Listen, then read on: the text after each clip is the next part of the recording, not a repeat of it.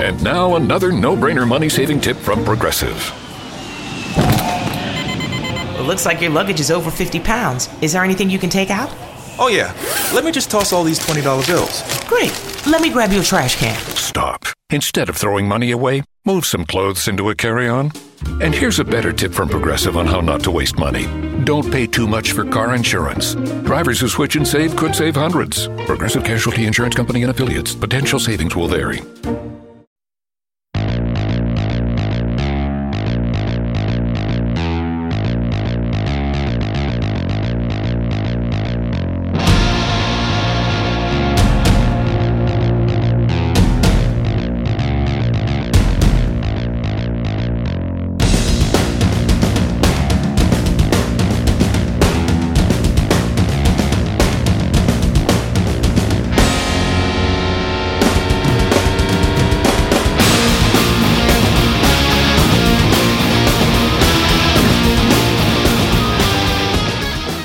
Good afternoon, everyone. It's Jay Scott. This is The Hook Rocks, the ultimate rock community podcast. Hope everyone's having a great day. Today's guest hails from Toronto, Canada, and it's someone I've been looking forward to talking to for a while. He currently is a music correspondent, blogger, radio host for the Eric Alper Show on Sirius XM, and also has his own public relations company, music public relations company, that Eric Alper. How you doing today, Eric? I'm good. How are you? Thanks for the intro. I'm doing well. Thanks for coming on. Like I said, thank you very much for doing it. I appreciate it as all my guests come on.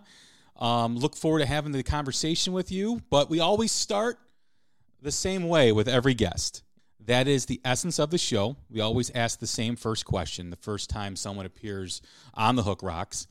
And that is, just like every rock song has a hook, every rock fan has a moment, whether it's a song, an album, a performance, or a band, that hooked them on rock and roll. What hooked you?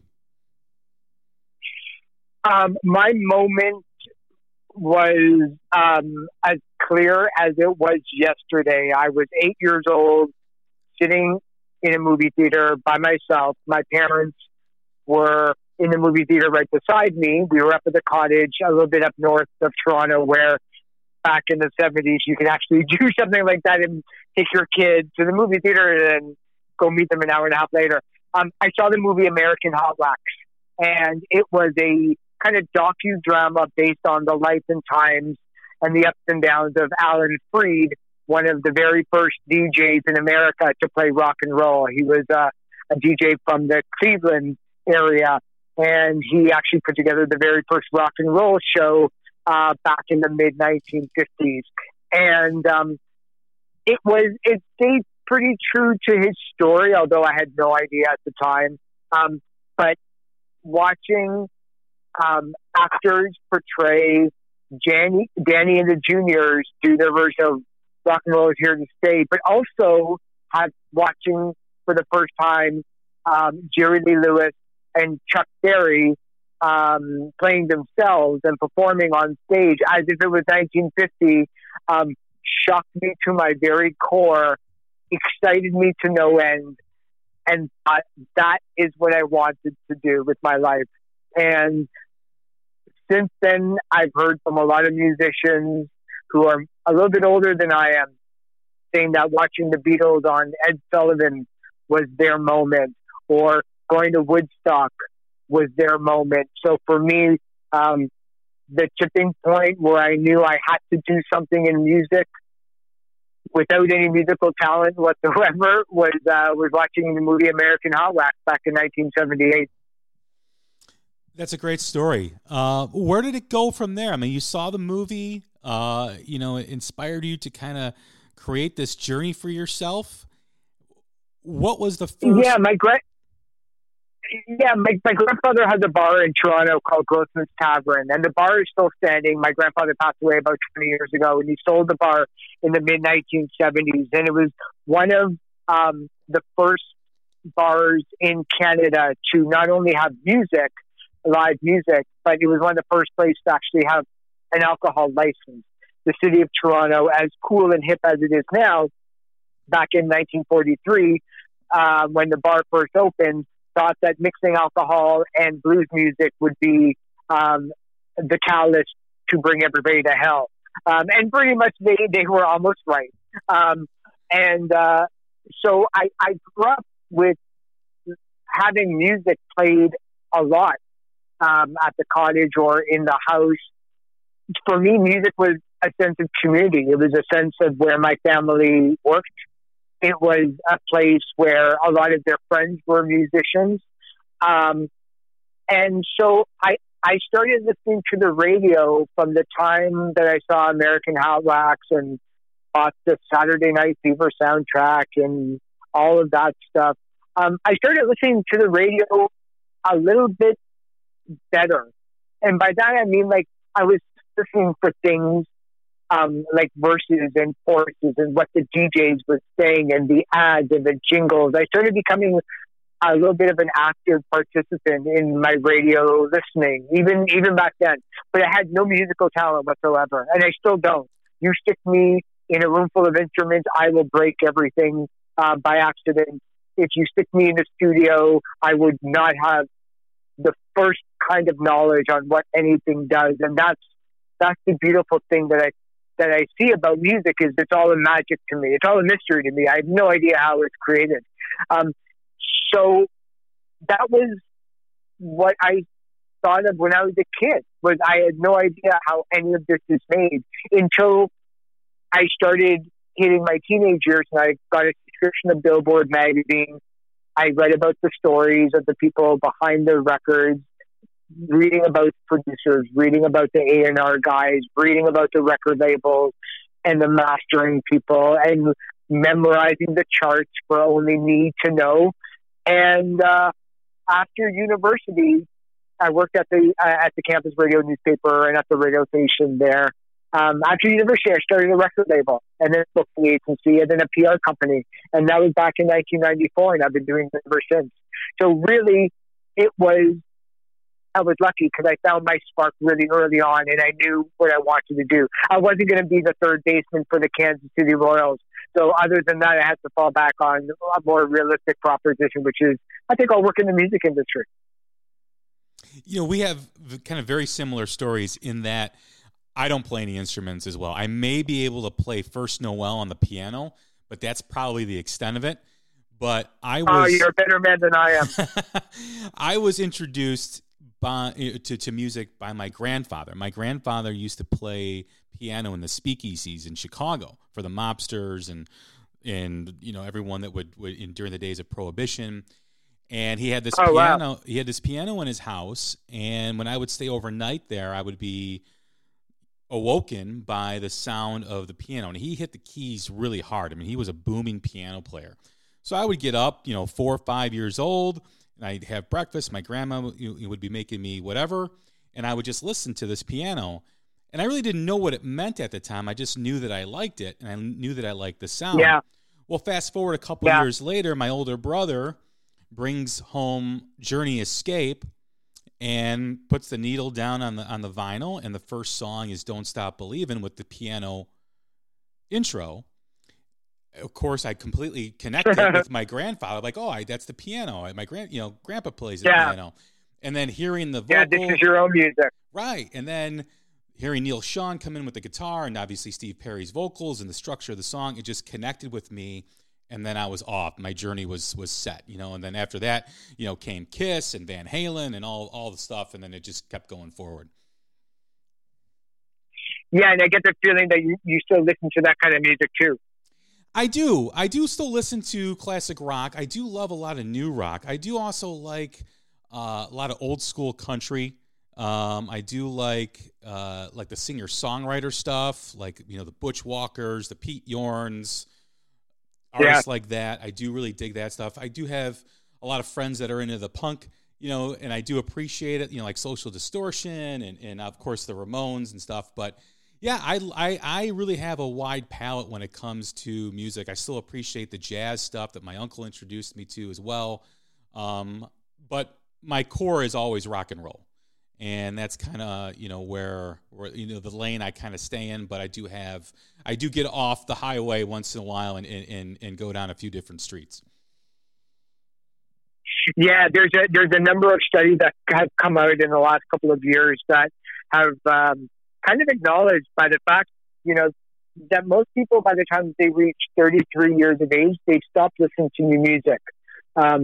They get married, they have kids, they have a mortgage to pay, they drive to work, and maybe it takes them an hour, maybe they're just looking for news, traffic, weather, sports, and they're not really up, and they don't really follow the new music and new musical trends. But one of the things that the studies consistently go back to is that the music that you first listen to as a late kid, early teenager, and through your formidable years as a teenager is the music that kind of shapes you. And I think we're always trying to go back to that in some psychological way. The music that I first listened to was a cross between absolute gorgeous, straight ahead pop music like Donnie and Marie Osmond, who had the variety show every week, or Sha Na Na, but like the early stuff of rock and roll, like Buddy Holly and Jerry Lee Lewis and Little Richard and Fats Domino, and stuff that just by coincidence were the beginnings of rock and roll, but through no rhyme or reason. I kind of started at the beginning, but then one foot there and one foot in the pop world of Blondie and the Bee Gees and whatever pop music was playing. I mean, back then, it sounds a little bit similar to what we're seeing now with the Billboard Hot 100. AM radio would basically play whatever was a hit. Didn't matter if it was the Eagles or the Archie Sugar Sugar or Michael Jackson. They would be playing it as long as it was a hit. And now, to this day, I still am trying to always get back to the garden. I'm trying to get back to those moments that I first felt the first time I saw somebody like Duran Duran in concert and hearing nothing but 19,000 screams. So when I go see somebody like Shawn Mendes with my 16-year-old daughter, I've seen it before, so I'm not so surprised. It's nothing new to me, and it's no less exciting and no less worthy of it. But it's interesting that a lot of the stuff that I think lifers or people who make their career in music are still trying to keep up on what's happening today, but never lose sight of the music that first got us as a fan in the first place. Absolutely. I had a conversation with a friend of mine going to a concert earlier this year. We were on our way to see Blackberry Smoke. And we were having the same conversation in regards to, why people our age almost refuse to listen to new rock music. And he brought up a great point. He's like, your music's like your friends, right? It's like your group of friends. When you're young, you have a lot of friends. And you have different circles of friends that you go and you hang out with and you do things with. And as you get older, your circle becomes smaller. You don't hang out with as many people, and it's kind of like music, right? For a lot of people, that they kind of get comfortable with what they like, and they kind of said, all right, this is where it's at for me, this is what I enjoy, and this is what I'm going to keep listening to. And, if you put new friends or new stuff in front of them, they'll be nice, and cordial, but they'll always think what their current friends are their best friends. Yeah, I completely agree with that.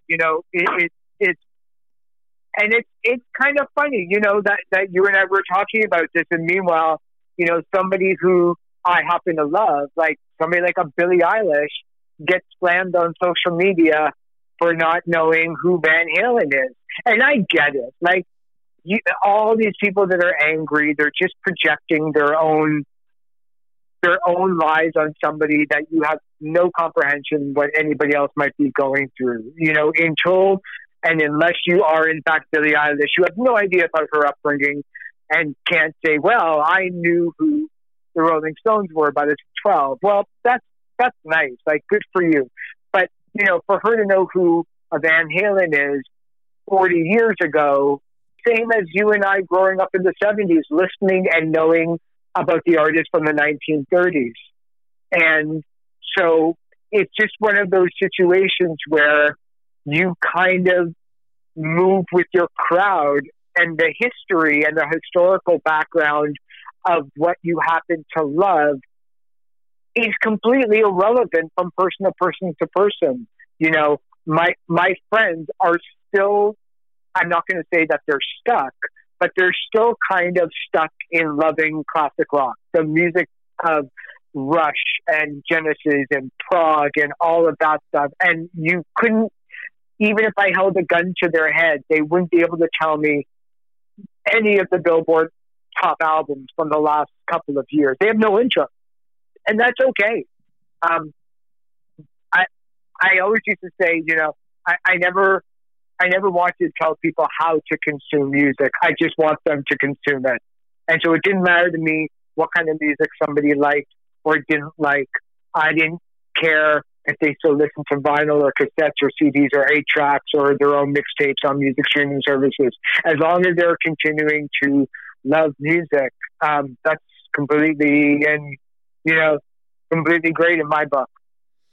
You know, the unpopular opinion about the whole Van Halen thing is the only ones to really blame for not connecting with a newer generation is the band itself.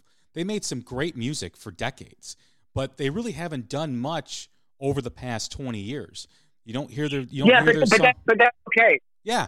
But that's okay. Like even if you were to look at the Google searches of the last decade, you'll see that the Beatles are dropping substantially every single year. As big as the box sets are, as many times as they want to repackage stuff, as many songs as people want to name drop Mick Jagger, the Rolling Stones, the Beatles, the Who, Zeppelin, the Byrds, Jimi Hendrix, Janis, Jim Morrison, they're all dropping in Google searches. Now, that could be partly because people don't need to search for things anymore. They can just type it into Spotify or Pandora or whatever their music streaming service that they are on, if they're a 14-year-old or 15-year-old or 13 or 8-year-old, and just go. And maybe they're just typing, going right to Wikipedia. They're not searching for things, or that they're constantly on YouTube, so they need to search it.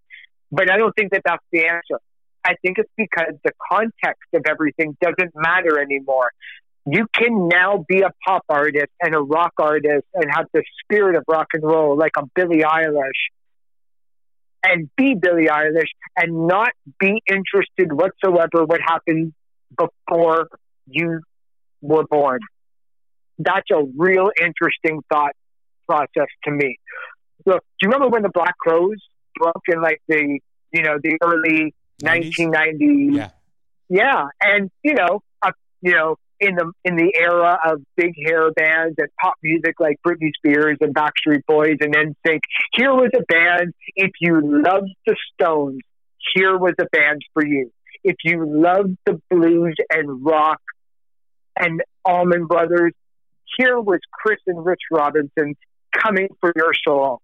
And they exploded. People who loved the 60s and 70s loved that band, because finally here was a band that was their age or a little bit older, or somebody that they could actually see that was living, rather than finding their hopes that Led Zeppelin would ever reunite with another drummer. When we were growing up, it was almost like you had to have that badge of honor and that background, and that being authentic meant you had a great record collection to steal from and turn it into something new. The pop artists of today, whether you're Ariana Grande or Shawn Mendes or The Weeknd, they were all born well after Michael Jackson's Thriller came out. And they probably only go back 2 or 3 albums previous to the year that they're popular in. So Justin Bieber, I don't really expect to know a lot about the Beatles. I don't really care for him to. He doesn't need it, because the demands of the audience are with them. They're not interested in what happened 30 or 40 years ago either. So I see your point about, hey, look, Van Halen isn't Def Leppard. They're not Motley Crue or Joan Jett. who all just announced that they're going on tour together. You know, they don't have a 40-year career of still continuing to go out every year, year after year after year. But I think to this current generation of the popular artists that are on the charts, those artists are completely irrelevant to them. I agree. I also think that the fact that a band like Van Halen, who doesn't have their music in movies or in commercials, lacks or doesn't connect with a generation, because a lot of times that's how people hear music now. They hear the song in a commercial or they hear a song in a movie. Oh, what's that? You know, what was that song? And then it kind of reintroduces a generation to that music.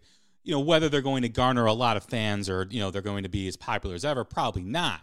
But I do think it matters when there's no presence, right? You have to have some presence in order to be somewhat relevant.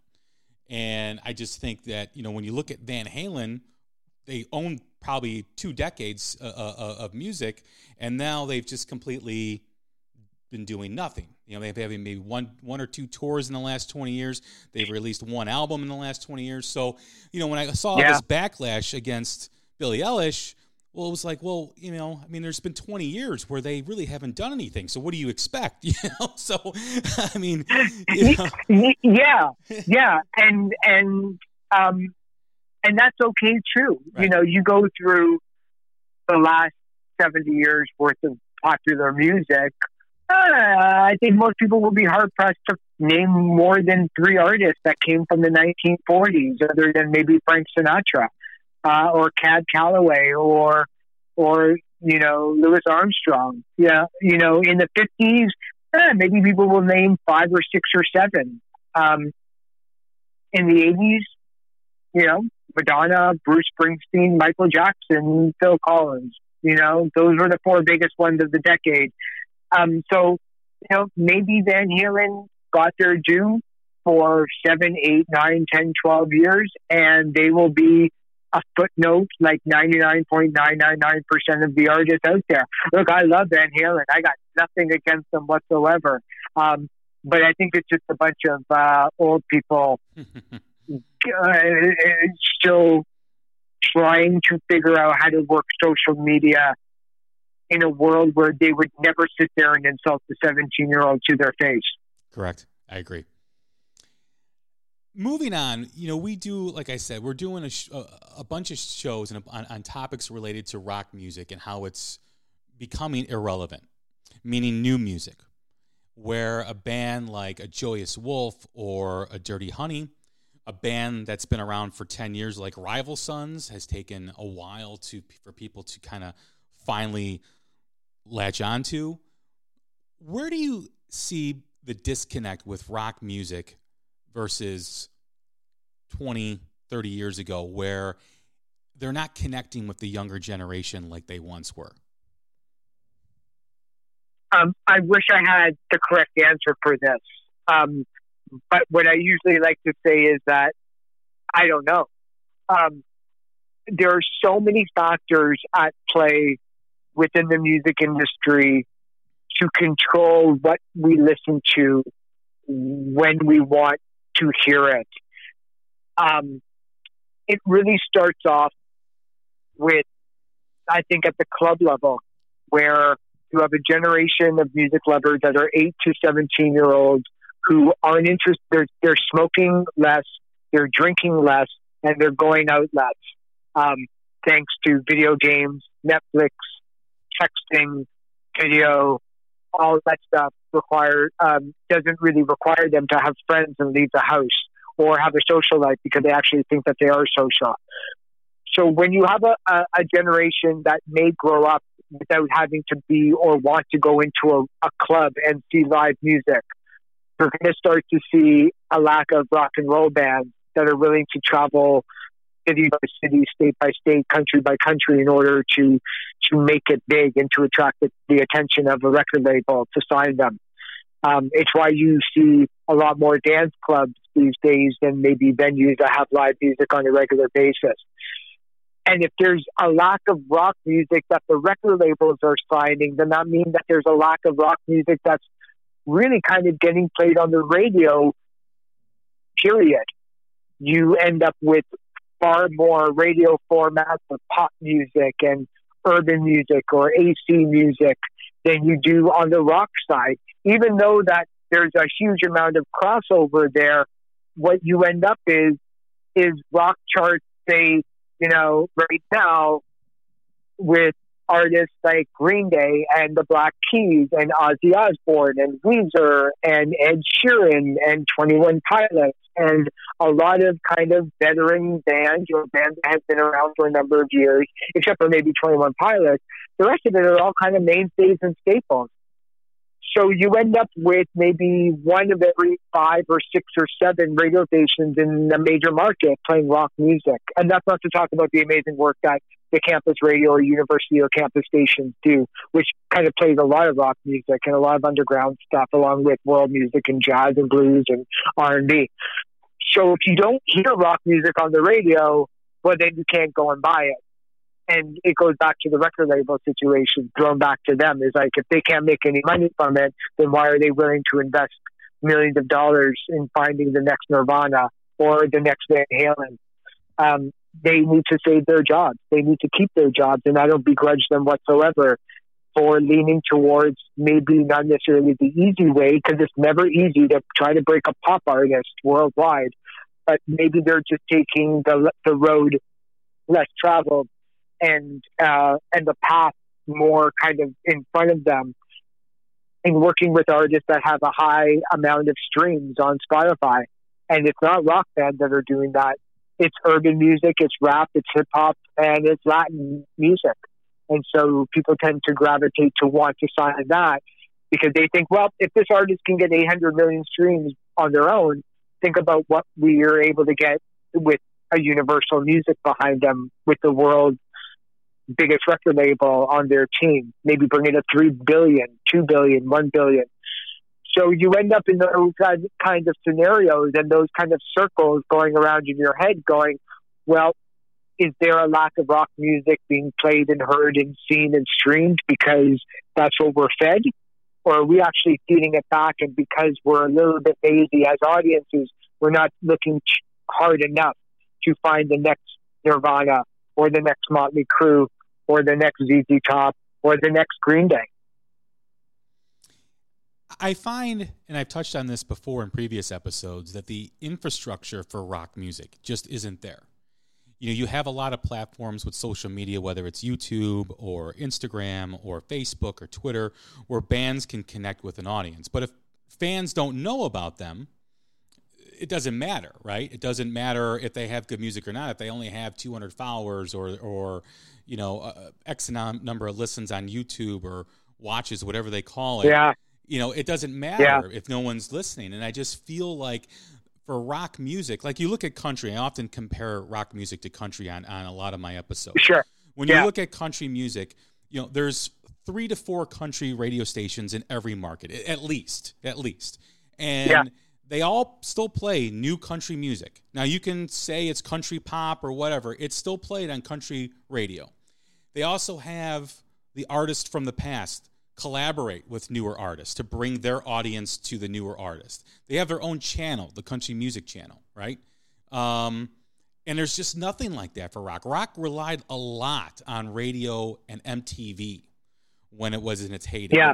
And now both of those things are gone for new rock music. The classic rock, can still play it on the radio. But for new rock music, whether it's a new band, like the bands that I've mentioned, or existing artists, whether it's a new Robert Plant album, whether it's a new LA Guns album, whatever it is, there's no place for people to hear it unless they go look for it. Yeah, right now there's 2 kind of active rock stations that are in Toronto, Indie 88 and The Edge. The Edge is used to be, when I was growing up in the 80s, the leader in breaking artists. They broke The Cult, they broke Depeche Mode, they broke Sisters of Mercy, The Cure. Every UK new wave artist that broke, I will almost guarantee you that The Edge in Toronto was either first, second, or third in the kind of leading quietly that revolution, along with K-Rock in LA. Indie 88 right now is playing everything from Broken Social Scene to City in Color to Arcade Fire to the Lumineers, Tegan and Sarah, and Green Day. So they'll play some stuff, a little bit more indie stuff than the Edge will. But the Edge has to play what they play because they're kind of following what the other Edge type stations are doing because it works. You talk about radio consolidation of a company like Clear Channel owning hundreds, if not thousands, of stations across North America. Or up here in Canada, we have Rogers, Shaw, Bell, and Stingray, the four major radio conglomerates owning almost 85 to 90% of the radio stations. So what works in LA on a rock station is exactly what they think will work in Cincinnati on that same kind of rock station, or New York, or Kansas, or all sorts of different cities across America, because they like to think that we're all really the same kind of demographic, 18 to 34 male. What's interesting, but that you brought up country music, is like I think country music and rock music is kind of going through a similar fashion right now, where there are so little women on country music radio. It's something like 8 to 10% at any given time will you see on the Billboard Hot 100 country radio chart a song performed by a woman. When you end up with that, you start to put the blame on people who are kind of kicking other people up the ladder. So is it radio's fault that they don't play women? Or is it that they have actual research that says that people will actually shut off or turn the channel when a woman country song comes along? If you start to have a radio station and you start to try to build the next wave of rock musicians, do you end up with zero people listening because the people at radio think that we will not listen to new music that we've never heard of before by bands that we've never heard of? Chances are there's some truth to that. We all want that familiarity of the songs we know, by the bands we know, especially when we're sitting in our cars and we don't like to be shocked so much anymore, but we also don't like to listen to something and feel uncomfortable by a new song or by a new artist that we don't know. The studies are there. So I think part of it is like, hey, screw you, Rolling Stones. You have to put another pop artist on there. But then Rolling Stone has much better data than I could ever think of by saying, yeah, well, when we put Green Day on the cover, our newsstand sales go down 35%. So to them, it's strictly a business decision. The media and radio will put whatever will sell on their format. To them, it's like cookies. It doesn't matter what it is. When we had an explosion of something like a Jimi Hendrix or a Van Halen or a Nirvana, or just somebody that nobody asked to have, the Sex Pistols. Nobody asked for the Sex Pistols. Nobody asked for Nirvana. But when something is bubbling under and is so great and so good that they can't escape it, that's when you'll start to see the wave of movement to try to find a community that loves this kind of music. But right now, it's probably why, Rolling Stone, the arbitrator of really rock music for decades, you go to their site and it's really nothing but really popular artists like Beyonce and Jay-Z and Billy and Shawn Mendes and Carly Rae Jepsen, and that's perfectly fine and that's great for them. But that's what people are looking for right now. That's what drives their bank account. That's what makes them get hits to their website. Certainly not another story about the Grateful Dead or Van Halen. The only reason why the Van Halen story worked, going back to that and Billie Eilish, was because it had everything to do with Billie Eilish. If Motley Crue decided that they would have a bust up on tour in 2020, it would make the news for 4 hours, but then everybody would kind of go off into their own thing again. So the media kind of feeds itself back on whatever they think that we want. Or are we giving them the answers to what we want and we just don't know it? I don't know, because maybe I understand that I'm a unique music fan, right? Where I love the music that shaped me as a youth and the music that I've listened to as I've lived my life. And I also like the new music too. I still go see new bands live, and I still always show an interest in listening to stuff. But for me, and you are probably 100% right. They're giving us what we want based on data, based on numbers. But when I listen to a classic rock station, I was in Colorado a month ago, and I got in the rental car, and the classic rock station was on, and I heard Back in Black at like 11 in the morning. And my son and I went to Boulder, spent the day in Boulder, and we're driving back around 6, and I hear Back in Black again. Hold on a second. How old is your son? He's 14. Do you think that radio station is playing Back in Black for you to hear it for the 9 millionth time? Or do you think that somewhere in the back of their head, they need to play this for their 14-year-old son, or both? Well, considering he's, the younger generation, they're probably playing it in the hopes that some 14-year-old hears it and connects with it, right? Right. Yeah. I think that's true. Yeah. I had him on the podcast a few episodes ago, and because he likes rock music, and he's a freshman in high school. And I asked him during the show, what are your friends listening to? I know you listen to your music. And he said, most of my friends listen to rap. And I said, why do you think that is? And he said, basically, they don't want to be like their parents. They don't want to listen to the same type of music their parents listen to. Right. So they're listening to something different. And the other aspect of it, when I was growing up, I had to do covert ops to get an Ozzy Osbourne album in my house, or an Iron Maiden album. So there was some danger related to the music that I was listening to, and that fed into it. And it's the same thing now with rap music, right? You have that dangerous element with the music. So the parents are telling the kids, don't listen to that anymore. Don't listen to that. And of course, as a kid, you're going to listen to it more. You're going to crave it more. So I think there's no, and I've mentioned this before. But I love that, though. Yeah. I kind of dig the fact that, my daughter's 16. For years and years and years, she would only be listening to the pop radio station on Sirius. And I would be like, this is like crap.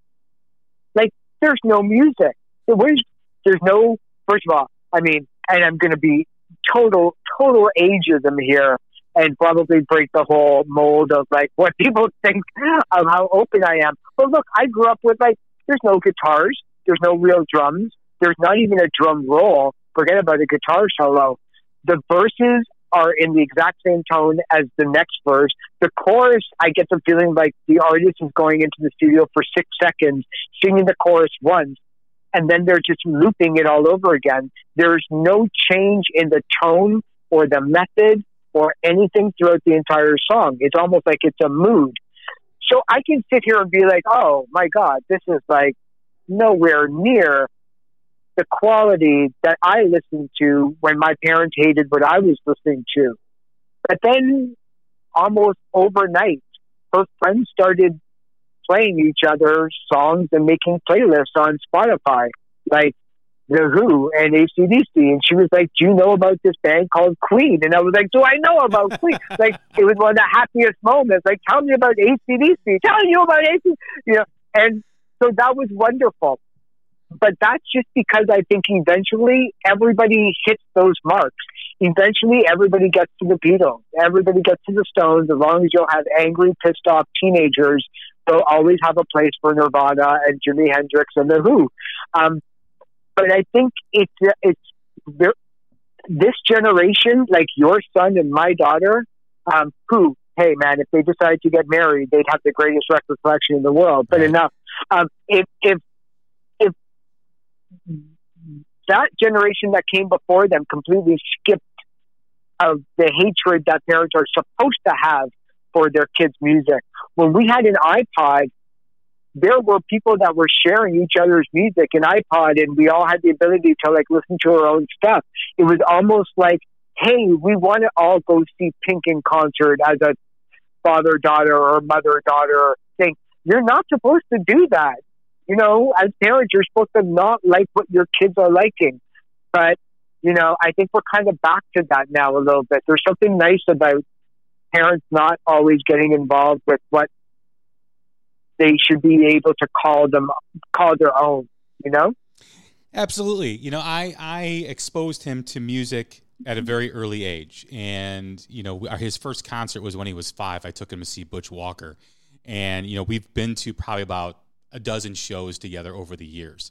But now what's really cool is he's gotten older and he knows how to search for music. Is he's showing me, hey, Dad, check this band out. Check these guys out. And I think that's really cool because he's connecting with the newer generations of rock music, and he's exposing me, keeping my taste fresh, and my interest in music, it's not getting stale because he's kind of driving that. I mean, I still find new music on my own too, but it's always cool when he gets in the car. He's like, hey, can I play you something? And I go, sure. You know, and he connects his phone to my car or whatever, and he starts playing it. And I'm like, yeah, this is pretty good. And I'll start listening to it after I drop him off at school. And we've had that connection. And it's really cool to see a kid in his generation and then other kids like his friends starting to get into that as well as kids grow and they experience more, they develop more tastes, you know, and their palate becomes bigger. Yeah, it is. It's a great moment, especially when you're a dad, because we sometimes have those few moments in relation to moms that you get to share that with your son. And you know, what will be really interesting to see is if they become lifelong fans of those classic rock bands, and not because of the examples or the reasons that you and I have talked about for the last 45 minutes. But there was something about having to save up money, going on public transportation or walking, or going with your buddy or a group of friends or by yourself down to the local record store, being intimidated by the people who work there, finding an album based on a smidgen of something that you heard, or looking at the album cover and saying, this is awesome. Going home, taking off the wrapper, putting it on, reading the lyrics, devouring the liner notes, not having a clue what this band was like and having an air of mystery to them other than what you were trying to find out about in a magazine that came out either once a month or once a week like Rolling Stone, or overseas like NME that you were always 2 months behind getting in North America. And the investment that I was putting into music is far more than even my daughter's best loved artist in her life. And that's not to say that music isn't important or less important or more important, but the investment of hitting a button and finding like-minded artists within seconds is something I'm going to find incredibly interesting in 5 or 10 years from now. Because I think the reason why you and I and others listening continue to also listen to the music that we grew up on is because we listened to it 1,000 times over and over again until we could probably afford to buy another album. Or we didn't have a lot of albums. You know, I didn't. I listened to the radio a lot. I went out a lot. But I wasn't one of these guys that had 10,000 albums like some people. You know, I liked what I liked. I think at the most I had maybe 100 albums or so. But when you have the ability to listen to 55 million songs with the hit of a button on Spotify, that's an investment that they're not willing to take. And I think that's why this generation of kids who are growing up with Uber and Lyft in their lives, so they may not necessarily pine to have a car. They have Airbnb whenever they want to, so they're not certainly staying at hotels, or they may not be able to even afford an apartment, forget about a house. The wants and needs of luxury items to a younger generation has completely changed. And I think when we can sit here 50 years or 55 years after the Beatles started to break and still listen to the music, I think that's going to be a real test for artists like Drake or Lil Wayne or Ariana Grande or Rihanna, who are storming up the charts time and time again, if their music will actually be loved the same way 30 or 40 years down the road. I feel that the physical connection, and I've touched on this before, has always been a factor in how rock music kind of seems behind the curve, basically, and adapting to new ways of absorbing music. Because I always felt that rock music especially relied on that experience that you just touched on, buying the album at the record store, looking at the album cover.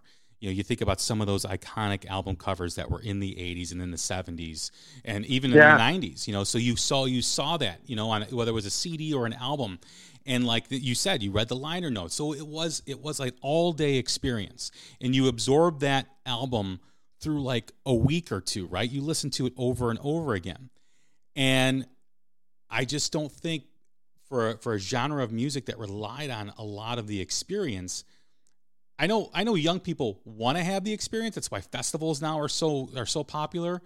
But to get people to be interested in buying the physical product, I mean, Tool did that this year with their new record. They were able to tap into something that hasn't been done before in this generation. And people went out and they bought it, and it was the number one album for a week, or I think at least a week, maybe two. But it was because of that uniqueness. Yeah, but isn't that amazing? But isn't that amazing? Like, even that, we live in a world where, like, look, if nothing sticks to Donald Trump, nothing will stick on the latest rock and roll band. But Tool came back after more than a decade. This album should be talked about every single day by rock fans. This album should be as big of a Bruce Springsteen album is, considering the fact that every single rock fan seemingly was waiting for it.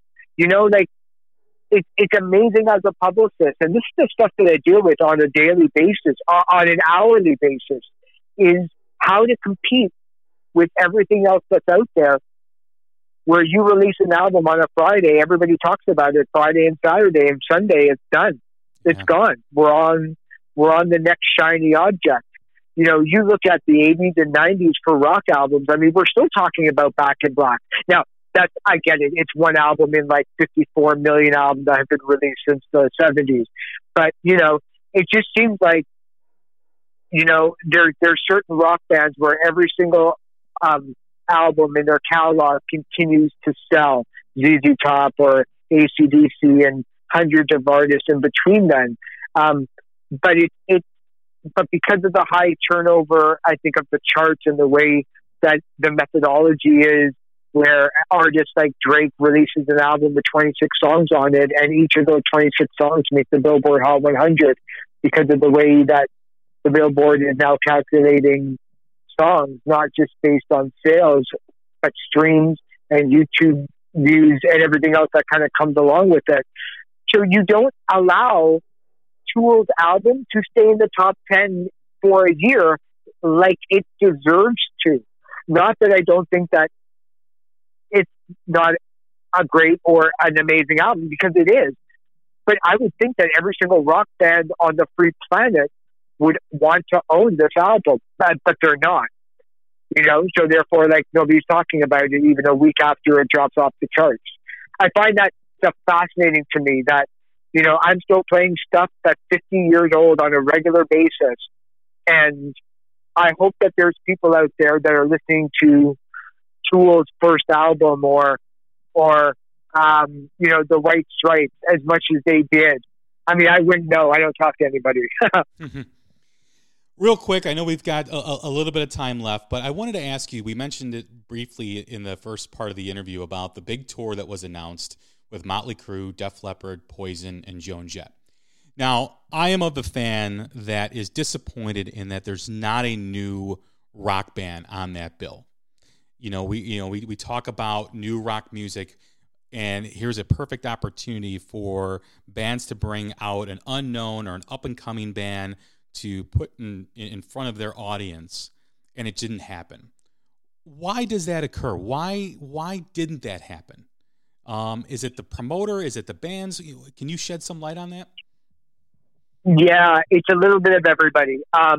there are certain tours, not necessarily this one in particular, because I don't know the inner workings of this tour, but I certainly know a lot about some of the classic rock bands or some of the heritage bands where the opening band, or when they go out on tour, sometimes depending on whose booking agent books them, the other band will actually pay to get on to that tour. It all depends on where the ball is and whose court it is and whose team is the one that's putting it together, who's asking who, what kind of a relationship do they have, who's got the new album that's coming out, or in Motley Crue's case, the documentary. So sometimes it's just a matter of playing politics and personal politics on, well, can we help get more money in the band's pocket if we sell the opening slot? And if we sell it to another band that's kind of fairly well known, or that do we do a 60-40 split? The promoters are there to make as much money as possible. And the really great ones, there's a couple of them here in Toronto and in Canada who will try to put Canadian up-and-coming artists on every single tour that they can, just to give it the local flavor. But most often than not, the headlining band has absolutely no idea who that opening band is, which is a shame, because you want to think as an audience member that, oh, this band from our city was touched by the hand of the Smashing Pumpkins or the Cult, and they're bringing them on tour. Well, they probably don't even talk to one another, and that's not to say that the Pumpkins or the Cult do or don't. It's just those kind of bands, they just tend not to hang out, or that they've got their own scene or their own media schedule going on, and there's just no time to hang out with those newer bands. So it's the promoters, it's the venues, it's those headlining bands. But I agree. I think that this could have been a really great way for somebody like Motley Crue to say, not only are we still relevant with you people that are our age, but we actually have one foot in the modern world, and we're going to bring up this brand new band with us. It's a shame that they didn't, but I kind of understood sometimes why they wouldn't. Again, it goes back to, so whose fault is it? Is it the band's fault, or do you stick a brand new band that might be amazing, but nobody will know about them, and therefore they're going to be playing to 45 people? Right, and it looks like the start times are very early, too. So you also want people to get into the stadium, start drinking, start buying merch, and you want them there as early as possible, right? So when you've got... when you've got a 4:30 time... Yeah, because you've got an 11 o'clock curfew on most of these venues now anyway. The minute that you go over 11 o'clock, it starts to cost you about $10,000 a minute. Yeah. So that plays into it, too. I mean, are they going to want to have a Joan Jett start playing at 4:30, 5 o'clock, or do they want a new band that people are going to be like, well, this new band we never heard of, so we're just going to get there for Poison. So they're going to spend less time in the park, which means they're going to be spending less money. Yeah, for sure. Yeah, absolutely. Real quick, funny story before I let you go here, Eric. You mentioned the looping with the pop artist. So about a year or two ago, I was playing an isolated drum track of John Bonham with the song Fool in the Rain. And you can find it on YouTube, and it's amazing. And my son's listening to it, and he's like, I don't see what the big deal is. All they're doing is looping the drums. And I said, that didn't exist back in 1977. There was no looping. Yeah. This was all him and playing with perfect timing and in the perfect pocket and doing it over and over again for a 5-minute song. Yeah, and even if they needed to edit something, they had to do it with a razor blade on a magnetic tape. Yeah. Just the perspective of a 14-year-old is great, you know. So yeah, I hear you. Well, hey, I appreciate you doing this and coming on. I'd love to have you back. There's so much to discuss, and there's so many interesting things that you brought up that have me thinking a little differently now, which is great. And hopefully it'll help my audience. Oh, the pleasure's all mine, man. It was so great to talk to you, and a big fan of what you do in the podcast. So keep up the great work, and anytime you want to talk, I'll be here. All right, Eric, you have a good day. You too, man. We'll talk soon. All right. Once again, this is Jay Scott, and this is The Hook Rocks, the Ultimate Rock Community Podcast. We will chat again soon. Take care, everybody.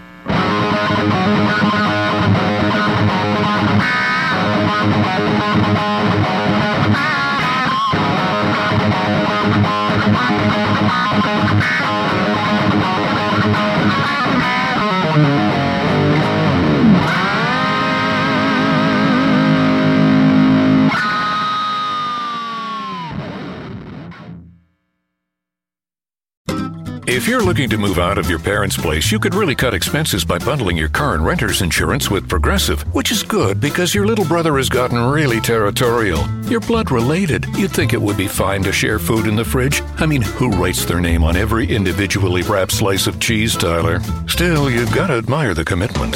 So bundle your renter's and car insurance with Progressive and use the savings to help you move out and have all the cheese you want. Progressive Casualty Insurance Company. Coverage provided and serviced by affiliates and third-party insurers.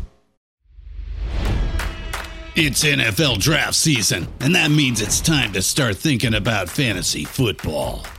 FantasyPoints.com features industry-leading experts and prognosticators using proprietary hand-charted data to help you score more fantasy points. FantasyPoints.com is the place to go for whatever kind of fantasy football you play. Whether you play fantasy football, daily fantasy sports, or do a little bit of everything, Fantasy Points has the meticulously researched content to guide you to victory. And why wait for the fall? Fantasy Points also covers the new spring football league, the UFL. Join the guru, John Hansen, Scott Barrett, Joe Dolan, and other massive names in the fantasy football universe with an exclusive offer. Use code Pantheon for 15% off any Fantasy Points package, including the all-in package, with access to every article, tool, and data nugget that Fantasy Points has to offer. That's FantasyPoints.com and code Pantheon for 15% off at Fantasy Points. FantasyPoints.com, code Pantheon. Score more fantasy points.